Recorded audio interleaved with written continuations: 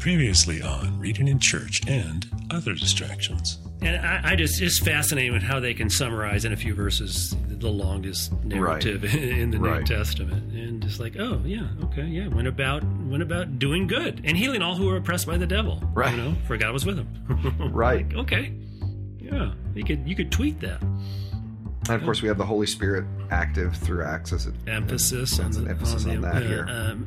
The Spirit as empowerment, in a kind of an Old Testament prophetic mold, more emphasized in Luke, and also spiritual conflict. So particularly when you get into Book of Acts and encountering magicians and sorcerers and in revivals in towns like Ephesus, where they're bringing out their spell books and incantation books and Harry Potter books and throwing them on the fire. You know, they're not going to wizard anymore.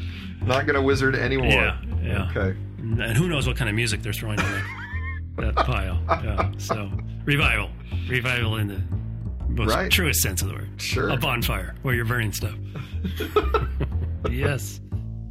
Welcome to Reading in Church and Other Distractions with Rob and Mike. Well, welcome back to the podcast. I am Robert Wallace. I'm Michael McKeever. And we are in the second Sunday. Okay, I didn't check. Is this the second Sunday after Easter or the second Sunday of Easter? Second Sunday of Easter. It's I believe Easter? It's the preposition. Oh, boy. Preposition troubles. Always got Daffy Duck in trouble as well, as I recall. And much to my dismay, I have discovered that all of our readings in Easter, the first Old Testament reading is Acts. Yes. So right. That's wait a minute. That's my dismay too. That's exciting for you. You do Acts. Yeah. You're an Acts guy. Yeah, Luke taking Acts. little snippets of a super long narrative is not always easy to expound upon. But better than not having a narrative. Yeah. Just as just as opposed spitballing to, now. Yeah, okay. Not having actual text. Yeah. Well, I've heard people do both of those in sermons. Yeah, well, that's true too. That's a fair point. Make sure and like us on Facebook and follow us on Twitter, and send an email. Email your questions at readinginchurch@gmail.com. Dot somewhere on the internet. Yeah. I don't have a Mastodon account yet, but I am interested in that. What's that? It's an open source Twitter replacement that's kinder and gentler than other Twitters. Than Twitter is. It actually has some filters in place. Yeah. Moderation? Yeah. Well, sort of. Not really. I mean, it's open source, but there are certain groups that are just forbidden from being in there. Okay. Yeah. Anyway, so I haven't investigated that yet, but it's always hard to be an early adopter when none of your friends adopt, you know? So look at me on this great platform. Hello. This wasn't a political decision to get some no. But it's fun. Off Twitter. But I think those are all of our social media. Right. Currently. And Stitcher, don't forget. Right. Listen to us on Stitcher, listen to us on iTunes, leave a review in both of those places. And, of course, Google Play, you can listen to us. I think that's the only other place. I think we have 3 distribution points, and those are they. Yeah.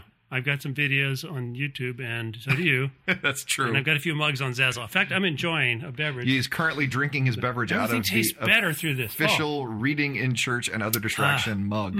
That's good. What is that? That's good generic. It's soda water, grapefruit soda water. It just tastes more soda-ish. Find that and grapefruity. Impossible to believe that it is good, but okay. Because the great outdoors. All right. Well, I was trying to decide what order we want to do these in. Can we at least start with the Old Testament and move forward from there? Yeah. Okay. Just, do that. So Psalm 16. Oh, that would read that, huh? That would be you reading that. So we're having all kinds of technical issues. Well, begin with, I brought the text for year B. But I caught it this time. And then I'm unable to print our undisclosed university currently. So lots of shenanigans. We're about an hour late getting started here. So. We'll make it. Okay, Psalm 16 then. It is. All right, here we go. I'm ready. Protect me, O God, for in you I take refuge. I say to the Lord, you are my Lord. I have no good apart from you. And that's G-O-O-D. I didn't mispronounce that. No good. As for the holy ones in the land, they are the noble, in whom is all my delight. Those who choose another god multiply their sorrows. Their drink offerings of blood I will not pour out, or take their names upon my lips. The Lord is my chosen portion and my cup. You hold my lot. The boundary lines have fallen for me in pleasant places. I have a goodly heritage. I bless the Lord who gives me counsel. In the night also my heart instructs me. I keep the Lord always before me, because he is at my right hand. I shall not be moved. Therefore my heart is glad, and my soul rejoices. My body also rests secure. For you do not give me up to Sheol, or let your faithful one see the pit. You show me the path of life. In your presence there is fullness of joy.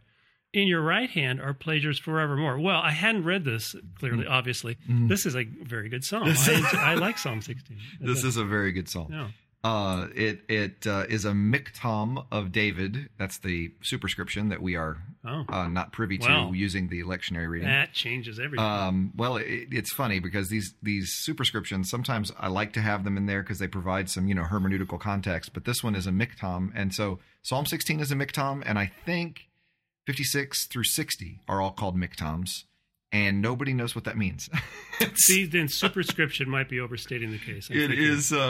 It seems to be related to the word for writing. So actually literally seems to be connected to the word for ink. So this is an inking of David that he's put together. But don't really know what that means. It's a problem, musical terms. I always tell students that I don't know. I can tell you two things about the musical terms in the Psalms. I don't know, and nobody else does either. Right. And it's always in the same context, so you never know what it is. Is it a style choice? I mean, sometimes it seems to be a genre, like Shiggaion, which you get in earlier Psalms. But this one just seems to be just a writing of David, which is interesting. There are some who suggest that there is some priestly that might have a priestly origin. And that comes in the Lord is verse 5, the Lord is my chosen portion and my cup, the boundary lines have fallen for me. That is language from the settlement period where the land was portioned out and the Levites did not receive an inheritance of land because Yahweh was their portion. Right. That was the language for that. So the suggestion here is that, maybe this is a priestly psalm, but I don't think it has to be. What a great attitude those guys have. Yeah, I know we didn't get any land, but at least we got God. Yeah, great attitude. Mr. Optimist. Refuge is an important theme here. That's actually, I believe, Jerome Creech, who wrote a book that he believed the whole center of the psalm was refuge, of the Psalms was refuge, that was the message of the whole book of Psalms. So not surprising to find that here. Very important in particularly the beginning parts of the psalm or the book of Psalms. There is some issues of interpretation. We don't really know. I mean, I've read a couple of different things on verse 3, and it goes a lot of ways. As for the holy ones in the land, they are noble, in whom is all my delight, is the way this translation goes. Some read that as divine beings. It's chosedim, the chodesim, I should say, that might be these those the rock creatures from Jonah? Noah. The rock creatures from Noah, yes, that's who it's referring to. But that's what I've always thought about. But the commentaries that I trust tend to read it as noble, good people, individuals that trust in God, as opposed to these others who choose other gods and practice these syncretistic beliefs of... Agree to disagree, Darren Aronofsky, director. It might not be rock creatures, Bible interpreter. That the good people in verse 3 are contrasted to the bad people in verse 4, who are using syncretistic or Canaanite practices. Well, I was going to say drink offerings of blood. Yeah, that human sacrifice is not uncommon in a fertility religion, because what greater offering could you offer a fertility god than an example of fertility, a child or a person? Yeah, and so that. However, and you'll personally, I like a sparkling citrus. Yeah, as opposed to a drink offering of blood. You coming from a Anabaptist church tradition will love a reading I saw of this that basically interpreted this as a concern for nonviolence, that pouring out drink offerings of blood is a statement against war. Yeah. So not saying, well, we don't have human sacrifice here, so we're in good shape. But actually, his point was, no, well, yeah, you kind of do. Yeah. And that this was a psalm advocating that. Idolatry. It sneaks in there in unobvious ways. Idolatry comes in the back door of the church all the time. Yeah. So that's always a concern. So that, yeah. So but if you do go to a important church thing. where they have drink offerings of blood, That's I would a warning say sign. go to I would say another that's what we call a red flag. literally a red flag. Yeah, that's a red flag. So this strong commitment, I was going to say verse 2, I say to the Lord, you are my Lord, is an emphatic construction that is more declarative than you are my God. This is to take the time to say, I will say to the Lord that you are my Lord, is to make a public confession that is both emphatic in the way it's put together grammatically, but also emphatic in the sense that it's confessed to a third party. Interesting. Thomas says something like that in our gospel reading. Oh, Thomas says that? Yeah. Oh. Mm-hmm. So that's important. What else? My heart teaches me. We've talked about how the heart is the seat of reason and how it directs our actions and path. You won't give me up to the grave. Sheol in this translation is just the grave is probably a better way to translate that. And the pit? Same thing. Same thing? Yeah, it's a poetic parallelism. With barbecue. Yes. yes. Yeah, Sheol, it's always tough. I don't know if you want to translate Sheol or I would prefer translating it as grave than transliterating it as a place. Yeah. I think that tends to wonder. Yeah, it's very interesting, the conversations that go on in committees. Yeah. Oh yeah.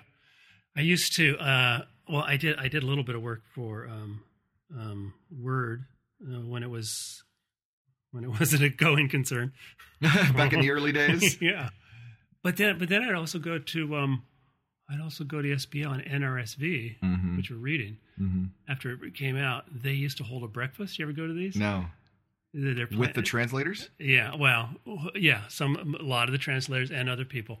And so they'd give us a breakfast. This is how easily we can be bought. Yeah, Food! Some pottage. Basically, they would give us a breakfast, and then they say, so, you've been reading the translation this year? And then these people all want to impress their colleagues. So NRSV gets a whole year, and they stand up and they quibble with some translations. My take is that they're getting a whole year's work of some of the top scholars in the world for bacon and eggs, That's true. Yeah, just to have them talk about how things go. Maybe they don't have bacon, but they because they all stand up and they want to show off. Wow. It's like about second or third year going to that, I realized, oh, these guys are good. That's clever. They're smart. But, I know that in the New Testament, Sheol is typically we're going to see that today because this psalm is quoted in the Acts passage as Hades. Okay. And I don't know. I mean, it ends up being, I think, problematic in the interpretation when you have that. It was very hot in the first century. Well, yes, thank you. Hell was very hot.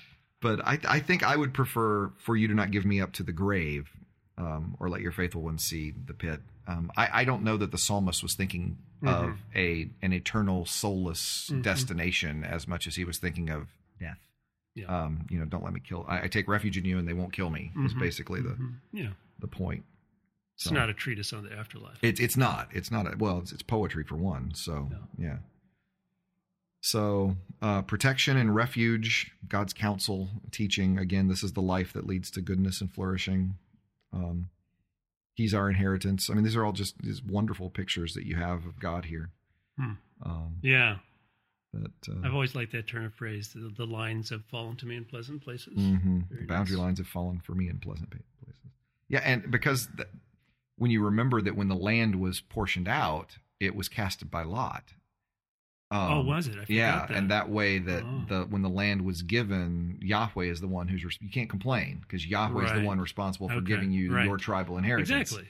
Right. And so you don't want to leave it a chance. You just roll the dice. That's right. We don't leave it a chance. Let's cast some lots. Different worldview. And so to say the boundary lines have fallen for me in pleasant places is just the dice have really come my way. It really is this sense. Yeah. Levi needs a new pair of sandals. Let's go. Yeah. 7 come 11.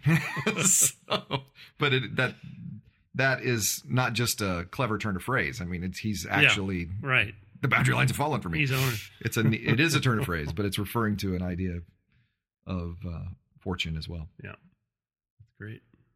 So anything there that you want to? Like it. I've just been riffing now. I like the whole thing. Okay. Well, thanks. Well, good. We'll keep it.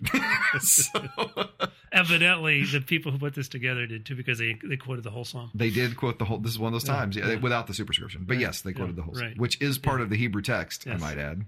But which no one knows what it means. Which no one ever realizes. So, great. Super. It's a superscription.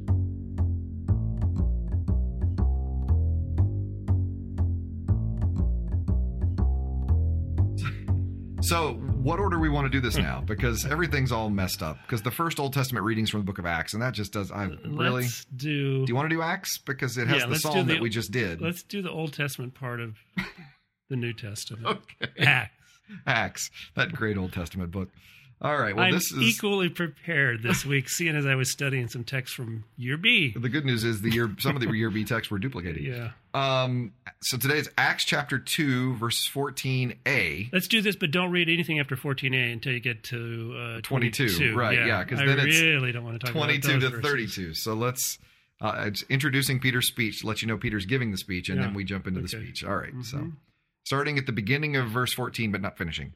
But Peter, standing with the 11, raised his voice and addressed them. And then we jump to verse 22. ... You that are Israelites, listen to what I have to say. The rest of you go about your business. Jesus of Nazareth, a man attested to you by God with deeds of power, wonders, and signs that God did through him among you, as you yourselves know.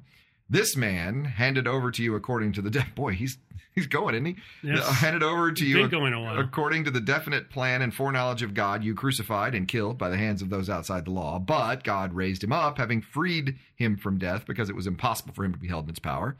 For David says concerning him, I saw the Lord always before me, for he is at my right hand, so I won't be shaken. Therefore my heart was glad, and my tongue rejoiced. Moreover, my flesh will live in hope. For you will not abandon my soul to Hades, or let your holy ones experience corruption. You have made known to me the ways of life. You make me full of gladness with your presence. That should sound familiar. That was just the psalm we read. Fellow Israelites, I may say to you confidently of our ancestor David that he both died and was buried, and his tomb is with us to this day. Since he was a prophet, he knew that God had sworn with an oath to him that he would put one of his descendants on the throne. Foreseeing this, David spoke of the resurrection of the Messiah, saying, he was not abandoned to Hades, nor did his flesh experience corruption. This Jesus God raised up, and of that all of us are witnesses. Mm-hmm. So a resurrection text. Yes. That is been going on for a little bit. Let's see, was Joel after this or before this? I forget. Before. Joel's right. Joel's 21, yeah. This the Spirit has been poured out on all flesh. Way too early for them to be drinking. So it's a Spirit, what they're experiencing, the pouring out. And then... do they talk about David being a prophet in the Old? When I saw that, no. Mm-hmm. As far as I understand, he's never thought of it in that way. This is not the only place where they certainly interact with him as a prophet. Saul is explicitly called a prophet, and he does some ecstatic prophesying. Yes. But David, this is probably thought of in the sense of is Saul bringing God's word. Isn't that what they ask? That's what they ask. Yeah. David is, anybody who brings God's word was considered right. prophetic. Mm-hmm. And so an experience of the Spirit. In this case, having the Psalm so closely resonate with, in this particular reading, the experience of Christ, that probably is what gives him the prophet standard. Yeah. When that kind of steps out, when it jumps off the page at me, I'm thinking maybe I'm functioning with some different categories of what the readers think about in terms of a prophet. Anyone who speaks by the Spirit. That's a prophet. Yeah. Anyone who speaks by the Spirit is a prophet. Right. Because the prophet, my thumbnail definition is the priest brings the people to God. The prophet brings God to the people. Mm-hmm. That's all it takes to be a prophet. If you bring God to the people, you are a prophet. Okay. All right. Moses did it best, according to Jewish tradition. Mm-hmm. Jesus, we believe, is the Word of God. And so an incarnate prophet, if you will. Right. But David is one who brings God's word. If you believe that David spoke the word of God, then you're happy with prophetic call for David. So prophetic, whether mentioned or not, the prophetic kind of mantle or mold is one that Luke goes to often, of course. And then Peter is speaking by the Spirit here and talking about the Spirit, and people are wondering what in the world's going on. And so it begins with that text we skipped. Is about the outpouring of the Spirit and a broader experience of the Spirit. But we're in resurrection territory here. So it's focusing on the many scriptural proofs, or we might not call these proofs, but they would have thought probably of them. closer to what we would think of as a proof. These many ways that interact with the text, and certainly Jesus did this in his Jerusalem ministry. Do we think of these as proofs, or would you rather What word do you characterize use? them? Well, I mean, we were talking about them as memes, but so that was a while back. But as a support would be a better word than proof. Fitting illustration, support. I mean, when I was just thinking when I would preach and want to illustrate something, and there was a particularly helpful parable from my own life, like something the boys had done that week, and I would, from the sermon, go into that and tell that story. Now, I wouldn't think of that story as proving the love of God, but providing an illustration that supported my sermon. Yeah. Would you think of the Old Testament scriptures being used kind of like that? Yeah, I think they're used that way. Okay. For sure. Yeah. Yeah, because they're not, sometimes they are very much evoking the broader context. Okay. And other times not so much. Yeah, right. There's no regard necessarily, no explicit necessary regard for context. So, just often a very fitting illustration, and there's kind of passing through them thematically, taking this theme here and that theme there, and it's very, very common in a rabbinic sort of argumentation, just grabbing a word from a passage from one part of the canon and joining it with another, and it's impressive, and it is rhetorically convincing. Yeah, in that way. Yeah, for that context. Mm-hmm. Yeah, that's the other thing. I mean, like, the way. This guy's good. This guy's good with Scripture. The way in which they would use Scripture wouldn't speak to a 21st century context, but neither would the way in which we use Scripture speak to an ancient context. I mean, it wouldn't impress them either. So. Yeah, and if we knew Scripture better, it might. Well, that's true. It might. That's true. Yeah, and if people were doing this sort of thing. Now, I know that you talk about Acts being sort of setting up this moving out away from the temple, right? So is that happening in this passage, or that definitely the beginning of this speech, which we skipped. This is more pointing to the reality of the resurrection as in continuity with what God has been doing. So there's both this tension with Jewish institutions, and then there's this harmony. It's almost so much as that they sow the seeds of their own transcendence.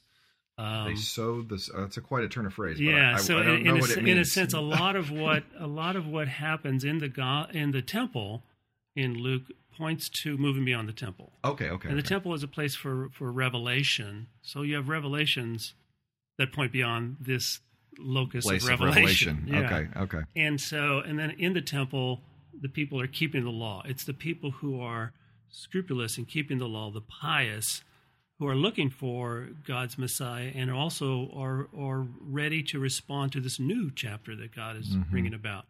So there's a lot of evoking Jewish piety and scripture and precedent for the new thing. Well, because at the end of Luke, they're in the temple, right? Right. I mean, after the ascension. Does he ascend in Luke? Yes, he ascends. He ascends in Luke, and then at the beginning of Acts, because like any sequel, you like to catch people up. Yes, right. Previously on Luke Acts. Right. And you have that. Gotcha. So it is. It may be another occasion where that they come to understand that all, as Luke says several times, all the scriptures point to him. Yeah. All the scriptures point to the fact that the Messiah will suffer and die and be raised on the third day and exalted. So. That was you, wasn't it? Yes, the password is exalted. Exalted is this week's password. Exalted. You know what? This was originally irritating me that I left stuff on, but now I think this is going to be fun. We'll just text a bunch of people before we turn on the mics. Who texts and what the word is. Exalted is our work this week. Yeah. Too bad we're not doing John. Appropriate. Second Sunday of Easter, still unpacking the resurrection. Okay. And, And only to Israelites at this point. That's, I think, important in Acts 2. And then that's what they say, beginning in Jerusalem, beginning with the house of Israel, but then clearly already casting that far beyond that with the text from Joel. Although, as we talked about a week or two ago, not sure Peter gets that. Peter doesn't hear that yet. Yeah. Right. Like Peter might think this is it. This is the culmination. This is Finally, here we go. These are the people that need to hear. And then, Israelites, right? Then not long from now, we go right to the Samaritans. These are Israelites. Listen to what I say. Yeah. I added the parenthetical. If you're not, you can keep on moving. That may have been his mindset, really. Because right after this, can Samaritans receive the Spirit? We better go check. And then after that, the eunuch. Eunuch? What? And then you get to the culmination of Gentiles. There it is. Get out of that's where we're heading. Yeah. So yeah, I always kid people when they tell me they want to be an Acts 2 church. It's like, really? You all want to be the same ethnicity of the same gender? I mean, really? That's where we're going? I'd rather be a Revelation 7 church with every tribe and every nation. That's just. Yeah. But definitely. I'm a snarky person, so that's why I do that kind of thing. It's my spiritual gift. I just give it to Jesus. Yeah. I just, just give that to Jesus. You're giving it to other people to Jesus. Yes. That's not an uncommon gift amongst teachers, as you know. Well, it's a requirement if you're going to survive. Yeah. Yeah. Right. Is there anything here that we need to?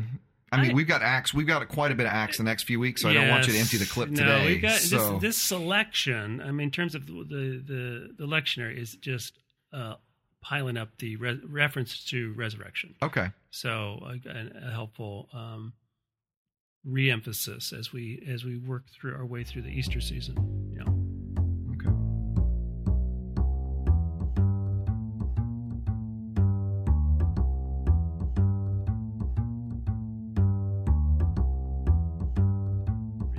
Well, let's move forward then. Okay. 1 Peter 1? Sure. All right.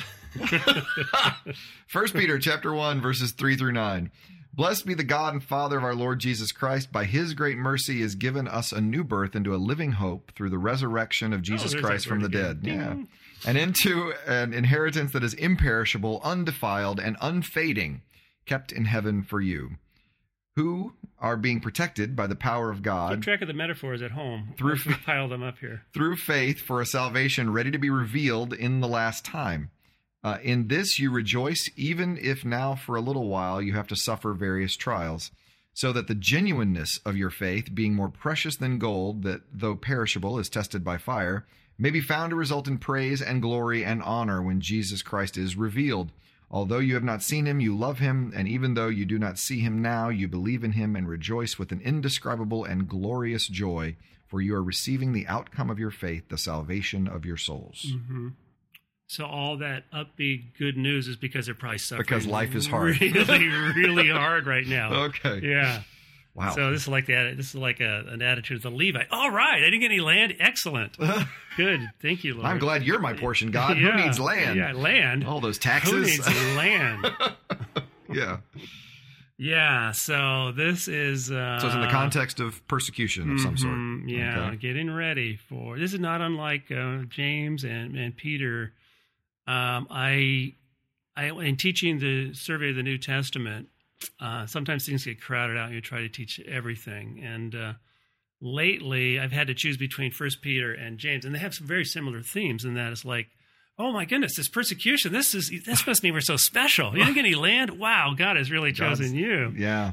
Man, lucky. I had a friend that I always teased that she could be encouraging about everything. Yeah. I teased her about it because it didn't matter what our circumstance in life was. Right. You left feeling like, wow, I'm okay. I mean, I teased her one day. I said, I swear, I feel like, Julie, I could come to you and say that I'm going to be homeless this week. And she would say, oh, wow, you're going to be homeless? Jesus was homeless. Wow. I wish I had your courage. I wish I could be like Jesus, like you were. That's amazing. You're like, wow, I'm going to be homeless, right? She was just so good at awesome. it. But yeah, so that's what's happening here, right? That is exactly what's happening here. Your faith is imperishable and undefiled and unfading because look how much your life is terrible. Right, and protected by the power of God and more precious than gold. And you know what they do to gold? They put it through fire first. You can't do that with... It's a good point. Wood, hay, and stubble. Yeah, you lucky ducks. I think lucky ducks is later. Yeah, I think that's a message. But yeah. In the epistle.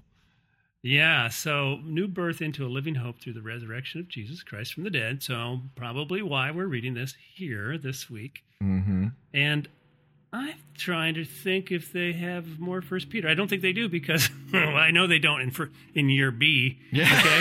So this 1 Peter text is striking me strangely afresh since. Well, I have a couple of questions about that. Then one that I think you can handle. First of all, we have 2 times which Jesus Christ is revealed in this text. Yes. Is that apocalypsis, the word? I mean, this notion of is that revelation, I guess, is one word. So while you're checking on that, okay. what are the verses? Verse 7, the last verse, Jesus Christ is revealed.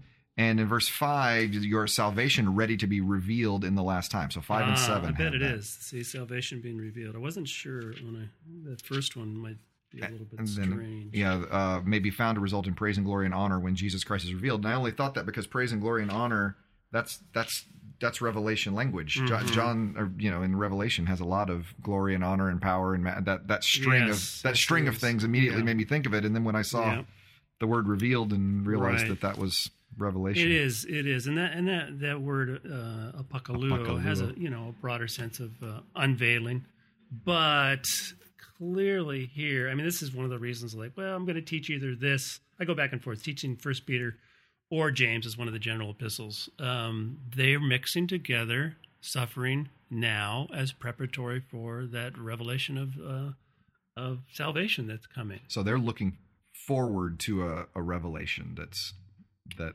coming. The consummation of their revelation, of their salvation. So I think we might have talked about this in another podcast. So that's why this is like James saying, count it all joys when you go through trials. Okay. Oh, count it all joy. Oh, okay. I should be happy when I'm suffering. Yeah. Got it. Yeah. Why? Well, because you're the chosen. You're God's special end time people. And of course, he was talking. It's interesting. James talks to probably Jewish people in Jerusalem. Mm-hmm. He talks about them as though they're living in the diaspora. In 1 Peter, he's largely talking to Gentiles and talking to them as though they are Jewish, fully adopted Jews, and not in their homeland. Wow! So they've really kind of taken it to another level. Like you're living where you live, but you're Jewish, so you're living in the diaspora also. So you're sojourning. Wow! So being resident aliens is this so continuing now everyone needs to think of themselves as resident aliens. Yeah, basically is the point. Yes, we're all immigrants. We're all strangers in a strange land here. Almost every book of the New Testament, one way or another, you are this wandering, rootless, not at home, in an alien world. And you know what happens to aliens in foreign countries? Yeah. They get exploited. They get persecuted. They're taken advantage of. Well, several weeks ago, if Jesus, we just read in Psalm 16, right? God, you're my refuge. Well, if that's the case, then I'm God's refugee. Yes. I mean, that's how by that works. Implication, yes. Refugee. I never really put those two together. That's the way that works. Yeah. So. Yes, refugees. Well, then I have one more question, and this goes really well into that conversation. As 21st century, and in our case, white American Christians, can we hear these texts well? Probably. I mean, don't. If we're thinking about people listening to this podcast in preparation for preaching, and I mean, I have friends I know who hear these texts well. Yes. I mean, I have people of color who are hearing these texts very well and understand what it's like to be persecuted and nod knowingly as they read this. Yep. But as a white 21st century American Christian who doesn't know where his next meal is coming from, but I know it's coming. Can we hear these texts? It's funny. It's funny that we phrase it that way. I know exactly what you mean, and yet every day there are we're exposed to hundreds of people with this. There's their story, and they're coming to our doorsteps, and we have this film festival this week at school, and there have never been so many short films. It's a short film festival. Short films about refugees. I mean, it is saturating our culture right now, and we can remain impervious to it.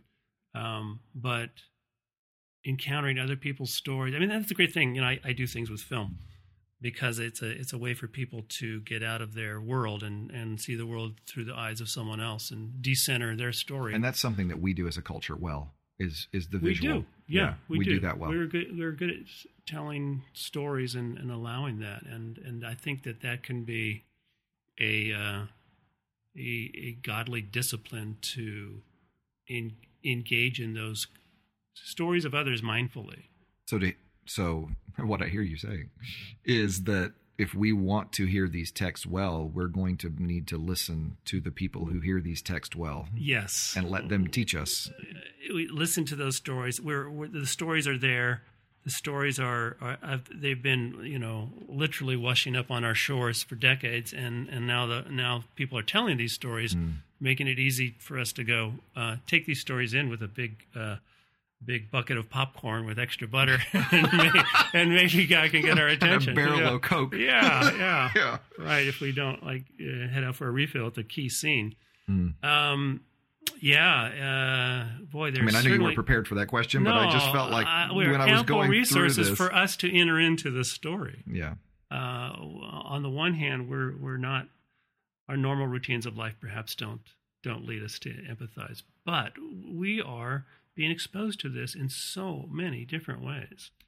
I love when we go to our meetings, I love to go to the sections that push my presuppositions. I love to go to the African biblical hermeneutic section and the Asian biblical hermeneutic section and the Latino biblical hermeneutic section, because I don't realize what my presuppositions are until I'm with someone who doesn't share them. Right. And then it kind of helps me see, oh my goodness. Yeah. And one of the things, and particularly when I go to the African section, I am struck by how much closer they are to the worldviews of the Old Testament in thinking of issues of monarchy and tribal violence and blood feuds and revenge. Yes. Oh, yeah. And things that I don't even. Just a concept of monarchy I don't have. Culture. And that tribal culture that they can read that text and they don't have to go as far to understand the original occasion as I do. Right.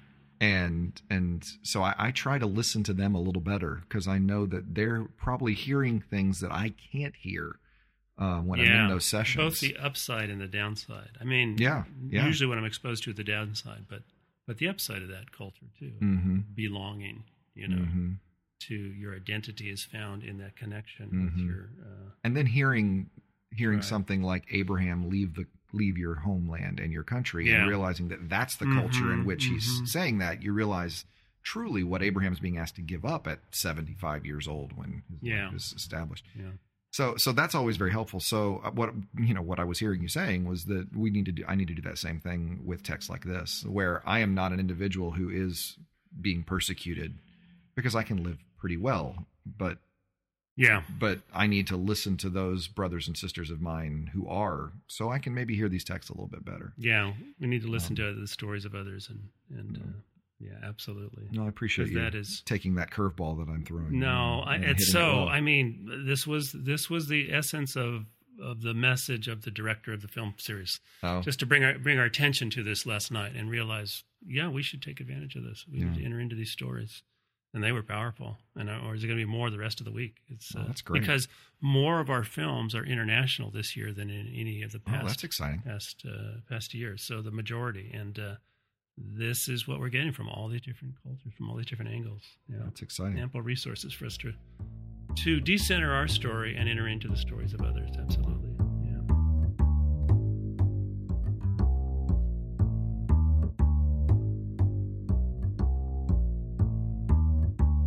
Let's look at John 20. Alrighty. We'll come right back into your wheelhouse here. Just a portion. Finally finish up what you were wanting to talk about so badly last week. So John 20:19. I wonder if there's a time in the church year when I get 3 Old Testament texts. Do you think that ever happens? Probably. I'm sure the liturgy wouldn't discriminate against us Old Testament people. Yes. We're 2/3 of the Bible, Let's try to have a Levite attitude at this point. Okay? All right. I'm just glad to be here. Yeah. John 20:19. Just glad to be invited at all. At least we use an Old Testament quote in the Acts passage. John 20:19-31. When it was evening on that day, the first day of the week, and the doors of the house where the disciples had met were locked for fear of the Jews, Jesus came and stood among them and said, "Peace be with you." And they said, "Neat trick." No. Shazam. It's almost as good as that water into wine thing. Verse 20, after he said this, he showed them his hands and his side. Then the disciples rejoiced when they saw the Lord. Jesus said to them again, "Peace be with you. As the Father has sent me, so I send you." When he had said this, he breathed on them and said, "Receive the Holy Spirit. If you forgive the sins of any, they are forgiven them. If you retain the sins of any, they are retained." But Thomas, who was called the twin, one of the 12, was not with them when Jesus came. So the other disciples told him, "We've seen the Lord." But he said to them, "Unless I see the mark of the nails in his hands, and put my finger in the mark of the nails in one more time, and put my finger in the mark of the nails and my hand in his side, I will not believe." A week later, his disciples were again in the house, and Thomas was with them. Although the doors were shut, Jesus came and stood among them and said, "Peace be with you." And they said, "We've seen that one. Do another trick." No. Verse 27. Then he said to Thomas, "Put your finger here, see my hands. Reach out your hand, put it in my side. Do not doubt, but believed." Thomas answered him, "My Lord and my God."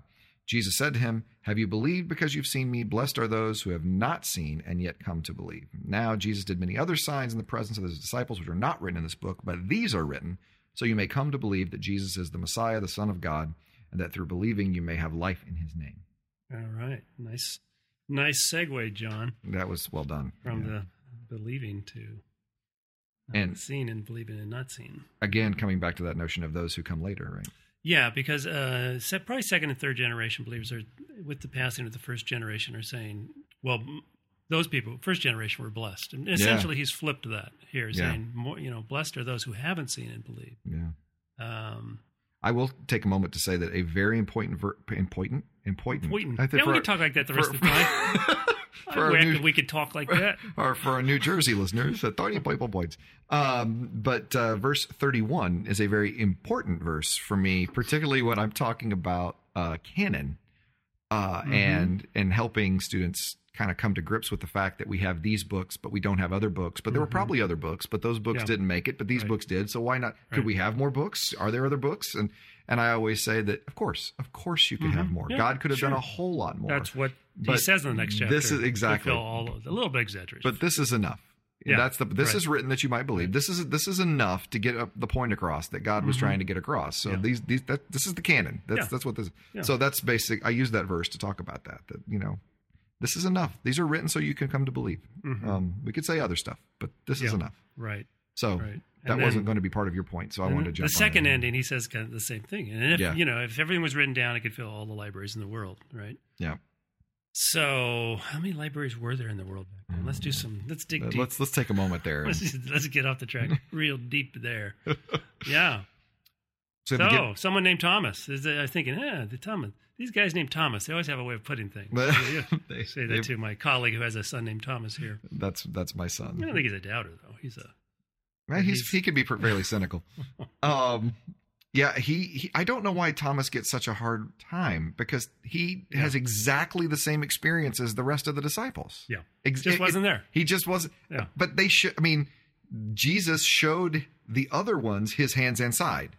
And then the disciples rejoiced. Right. Yeah. So then when we get down there, he just asks for the same experience they had. I don't think he gets such a hard time in the text, but we run with it. Yes, that's what I'm saying. Right. Culturally, people give him a hard time. Yes. I think the text doesn't give him a hard time, but Doubting Thomas is all you ever hear. And I'm like, what? He's no different than last week. This is how people act when you miss church.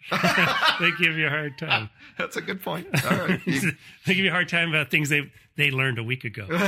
Although, did they? That is so last week. It's like, he came, he gave us peace. Well, why is the door locked? Oh yeah, well, we're still working that. Okay, that's a really good point that I'd never considered. I didn't either. I noticed that this week. I go, he said, "Peace be with you" twice, and the door's locked. The door's still locked the next week. Some traditions are slow to change. We've always locked the door when we go to church. I think if it's a locked door, it's a cult technically. That is the locks on the outside. Really good point. I had that'll missed preach. It. That is. That will preach. I know. There's a sermon there. Right. Wow. Peace be with you. I think, does it say locked in your version? I'm not sure if I'm reading. A week later, disciples again in the house, although the doors were shut. Okay, it's literally locked. Oh, that's I happen to be reading it in a different translation. That's great. And Jesus came and stood in their midst, probably kind of give him a look. Peace be with you. Door's still locked. Yeah. Huh? Maybe tried the door before. Oh, man. Goodness. I've never seen that before. That's a great point. Kind of says something, doesn't it? Well, there's peace and there's peace. Yeah, there's peace, but you still want to be stupid. You don't know the neighborhood they were having this. Yeah, this gathering in. Yeah. So we've got the Pentecost here that you were talking about, the Right. Johannine Pentecost. Mm-hmm. You know, I ran ahead and talked about some of this hummus. And we talked last week about, I'd always seen this as Jesus still at the door, you know, unlocking the door and throwing the Spirit over his shoulder as he's leaving. But probably a very intimate conferral, as even a conversation in the Middle East. They said you're not really talking unless you are exchanging breath. So breathing on them is probably very intimate, in your face sort of experience, also reminiscent of Genesis as the favorite lens through which John likes to tell the story. Yeah. You know, breathing new life into this community. That's- and he does it that's twice. You know, he says it, peace be with you. And the second one might be part of the commission of sending. Okay. He's granted them peace. You may say it's revelatory, but this might be more in the context of the second half of the sending out, which didn't seem like they're going anywhere. They're still in the They're locker still room. in a locked room. They ain't going real far. Well, we need to savor that a bit more. I need to reflect on that a little bit more. Yeah. So Now, Thomas has shown faith before, right? Thomas was willing to go die with the Lazarus story. Yes. And I don't know if Let's go die with him. Yeah, well, if he's going to go, we'll go die with him. You read it. I did. I read you it kind very of perky. chipper. I It's did. like, well, that's a different take on that. Yeah. Thomas was eager to go. So is he a I don't know, representative for the rest of the disciples here, or that first generation? I think he's a nice foil for the segue to the last people two who are verses coming later. that turn out, you know, toward the reader and subsequent generations. So it is, like you say, it's not different than what the original disciples said last Sunday, you Right? know? And therefore it's probably he's reflecting something about the privilege of the first generation, but Jesus is saying that's not necessarily a privilege. Like he is, this is kind of the pair in the structure, the pair with Mary, where we said there could be a double entendre. Don't continue to cling to me, Right. Don't cling to me. Am I not ascended Go to to the my Father? brothers. Or don't continue Go to to my cling to me. community. Have I not ascended? Rather go to the community, and that's where you find me. And that's indeed where we see Jesus appear next. And so the tangible reality of Jesus clinging to him, or I need to touch him, is actually not pointed to as a benefit. There's actually something superior through the conferral of the Spirit, and that we all have this experience. And it is an abiding indwelling. So, And it's a flipping of that. It's a flipping of who's the special one. Boy, those disciples were the special ones. Well, actually, if you can believe without seeing, you're ahead of them, right? Because that's amazing. Yeah. I mean, now that you've mentioned it, I'm seeing it everywhere as I'm looking, and you know, what is this saying to that? And how could I have never heard that before? I mean, I'm an Old Testament guy, and original occasion is important to me. Well, what did this say to the original audience? Apparently, doesn't enter into my mind, because I was still reading it on that surface level of what it was trying to say about Jesus, but that there's this deeper meaning that is speaking to the concerns of that first community. That's mind blowing. And that first community is really into the next generation. Yeah. So it is a different perspective. And you get to John, and you've got three other examples of Gospels, and this one's very different. It encourages you to read it very differently, very much differently. And so, I was just looking at it again, and Jesus, they didn't ask to see his hands inside. Jesus just shows up and says, here they are my hands inside. It's me, you know. Yeah. Stood among them. And in both of these occasions, he doesn't leave. Okay. No narration of him leaving. Yeah. Okay. Might be because the door's locked, but they can't get out. There might be a lot more, something even more theological there going on. Might be a deeper meaning? He's Interesting. jiggling the door. Guys, hey, anybody got a key? Help me out. Little help. Getting in the room's easy. Getting out of the problem. That's true. There is no narration of his exit from this group. Because he's still there. That's good. Yeah. I also think, I was just joking with a friend about how of all of the miracles that frustrate me as an Old Testament person, or as a biblical person, Pentecost is the one that I struggle with, because, I'm wanting to say, but see, in the Hebrew, it says, and it gives this shade and it does this. And yet Pentecost comes along and says, you don't have to learn the Hebrew. The gospel speaks your language. Yeah. And when it does, it's still the gospel. Mm-hmm. I mean, it's not, we don't have, our English Bibles say the Bible. They don't say the Bible in translation. Mm-hmm. They say the Bible. Yeah. And that's Pentecost. That's because that's important. The gospel can be translated. And it goes back to the way God always is, meeting people where they are, right? I want to walk with you in the garden. I want to go camping with you in the tabernacle. I want to become flesh and dwell among you. And God's desire to meet people right where they are in every circumstance. And so what happens? He comes in here and he doesn't condemn them for not having faith, and he doesn't condemn Thomas for not having faith, but meets Thomas right where Thomas is and gives Thomas what Thomas, put your finger here to move him forward. And without condemnation. And that's neat and disturbing too in some ways. Well, I think we're both on the same page on this. I'll just own it myself. That's what I love about teaching is to say, for the message to remain the same, it has to look different in a different culture. Yeah. And to wrestle with that. And then to turn that loose for our students to wrestle that. Right. And what they come up with sometimes not good, sometimes great, sometimes amazing. So within the span of the New Testament, you have this very different gospel that's it's a few decades after Matthew and Luke, but it is taking some very almost dyed-in-the-wool sort of traditions and changing the language. Kingdom of God becomes life, and the dominant metaphors are different, and it definitely speaks to that generation. So within the span of even the New Testament canon, you have that model that the message has to be recontextualized in a dynamic way to meet people where they're at.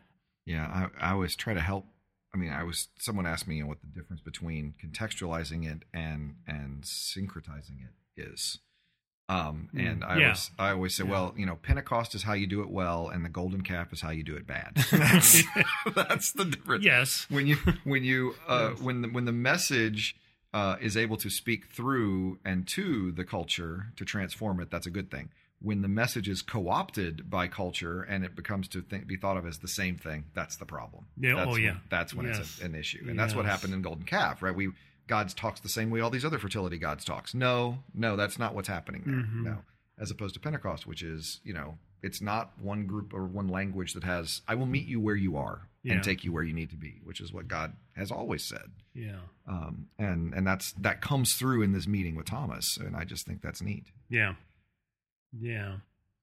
And so this is one of those many places we've been reading through John lately in the lectionary that it emphasizes that there's really no second generation of believers. There's only first generation believers who have this new birth and new encounter with the divine through the Spirit. And this is a great thing to bequeath all subsequent generations, ending here. Although there is this interesting chapter that follows, that has a timeless quality to it. The things that we find at the beginning of the other Gospels show up at this epilogue, calling people on the shores of Galilee. Wait a minute, what? But it's the end. So what does that mean here? It's creative chronology quality to how Jesus how we continue to experience Jesus. And probably maybe that chapter is even more accessible. It's like, there's something timeless about this encounter with Jesus, and that's woven throughout. But that might be an easy place to enter into that. I'm not sure if that's going to show up in our lectionary or not. But yeah, that's a great text, and great to read these together too. All of John 20, as we said last week, really does hold together with this theme of the physical absence of Jesus from the disciples, and then that's turned out to, that's okay for subsequent generations. Yeah. Jesus being physically absent is not a problem. In fact, you're more blessed. And then the reality that Jesus is with us. So there's this tension between absence and presence being played with all the way through. So the themes at the beginning show up again at the end. Mary and Thomas are kind of wrestling with the same themes. And at the center is how Jesus is with the gathered community. That's the place we're sent to discover Jesus. Wow. Man, that sounds like an ending. That's a really good ending. Yeah, we should probably stop there. Yeah. So we'll do that. So thanks for listening this week. Make sure and like us on Facebook and follow us on Twitter and leave a review on iTunes or leave a review on Stitcher or send an email to readinginchurch@gmail.com. We didn't have a mailbag this week? No, I haven't got anything. Okay. So no more questions. Fair enough. Yes, we've answered. We've answered all the questions. That's good news. So. I should check the junk, the junk drawer. That's probably where folks are putting the podcast these days. Yeah, that's okay. All right. Well, thanks again for listening. Have a great week and take care. Blessings. Blessings.